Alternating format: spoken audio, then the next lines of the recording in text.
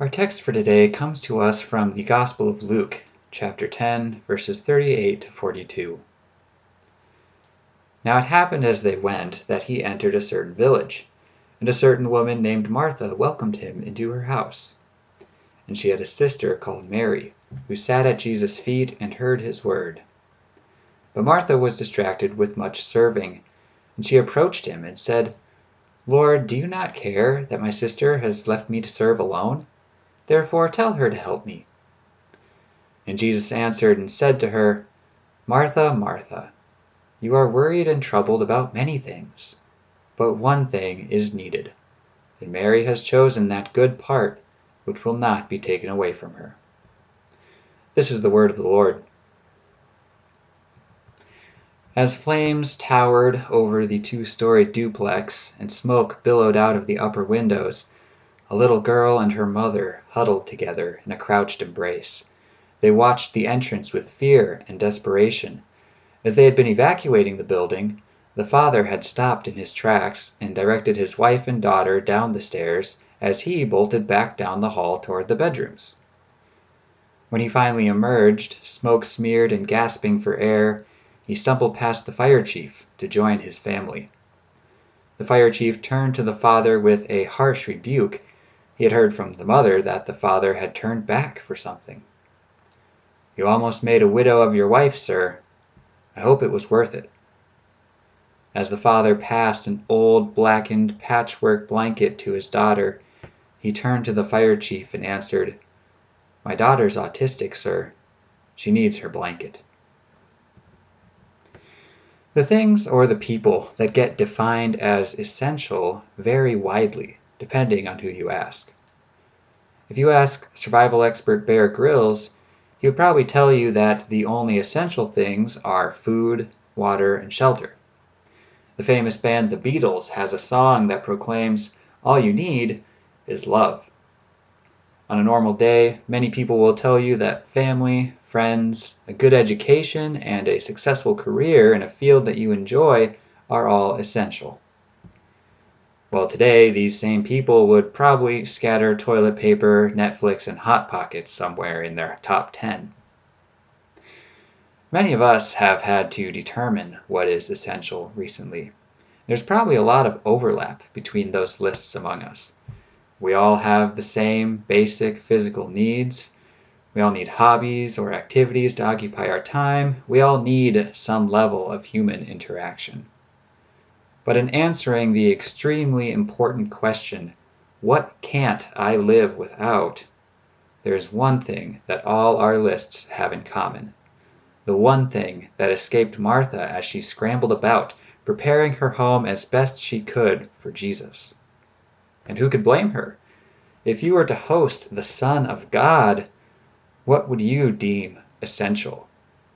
The finest china, a 5-course meal expertly prepared, the cushiest bed for the guest room, draped with sheets that boast a thread count in the thousands? Unfortunately, Martha did not have access to such luxurious amenities, but she was doing the best that she could, and at least she showed some concern for the seriousness of the matter. Mary, on the other hand, was content to just sit there and listen to their guest as Martha went about the essential work. In this time of stress, anxiety, and need, everyone seems to be scrambling to get their things in order, to prepare for the worst by collecting frozen food, canned goods, and hand sanitizer. We leave the house only for essential trips, like when we run out of food or when we need to visit the ER. Surely these are good practices to observe at this time, and God calls on us to be good caretakers of our own bodies, as well as looking out for the well-being of our neighbors. But what is essential? Martha was finally fed up with this nonsense and asked, "Lord, do you not care that my sister has left me to serve alone? Therefore tell her to help me." But Jesus gently admonishes Martha to reevaluate her list of essentials. And Jesus answered and said to her, "Martha, Martha, you are worried and troubled about many things, but one thing is needed, and Mary has chosen that good part which will not be taken away from her. I'd spoken earlier about what would be on our list of essentials. Well, here Jesus gives his list of essentials, and it's a short list indeed.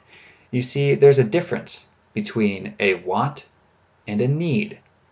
An established series of tiers or categories ranging from it'd be nice to have to can't live without. From I'd like a hamburger to I need sleep in order to live. But our time spent in God's Word supersedes all of those things. It belongs in a category all its own, the highest tier of necessity.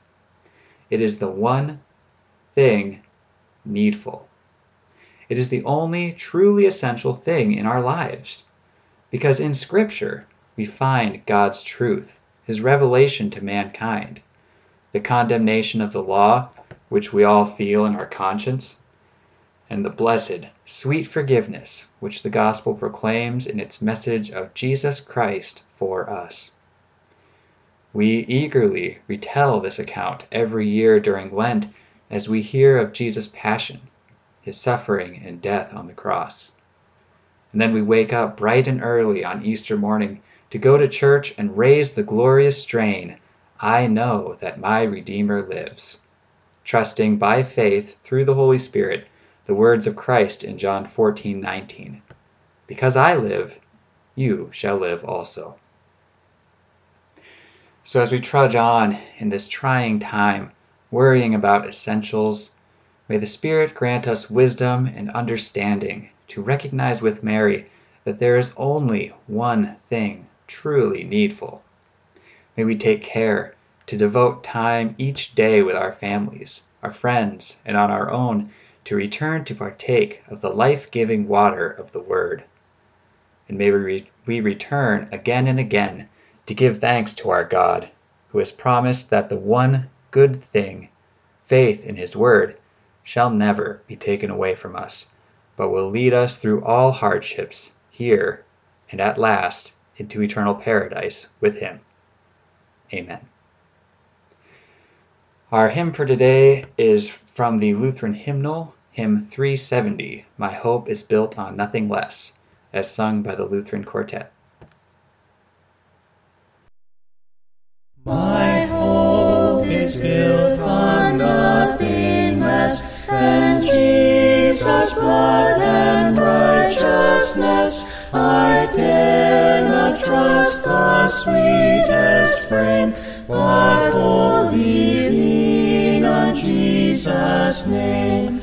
On Christ the solid rock I stand, all other ground is sinking sand. When darkness veils his lovely face, I rest on his unchanging grace. In every high and stormy gale, my anchor holds within the veil. On Christ the solid rock I stand, all other ground is sinking sand.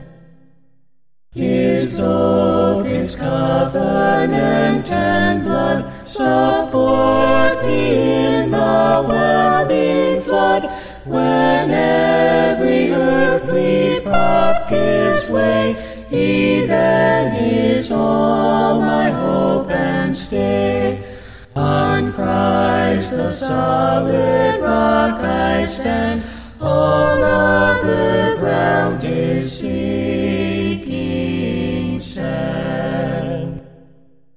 When he shall come with trumpet sound, oh, may I then in him be found, clothed in his righteousness alone, faultless to stand before the throne.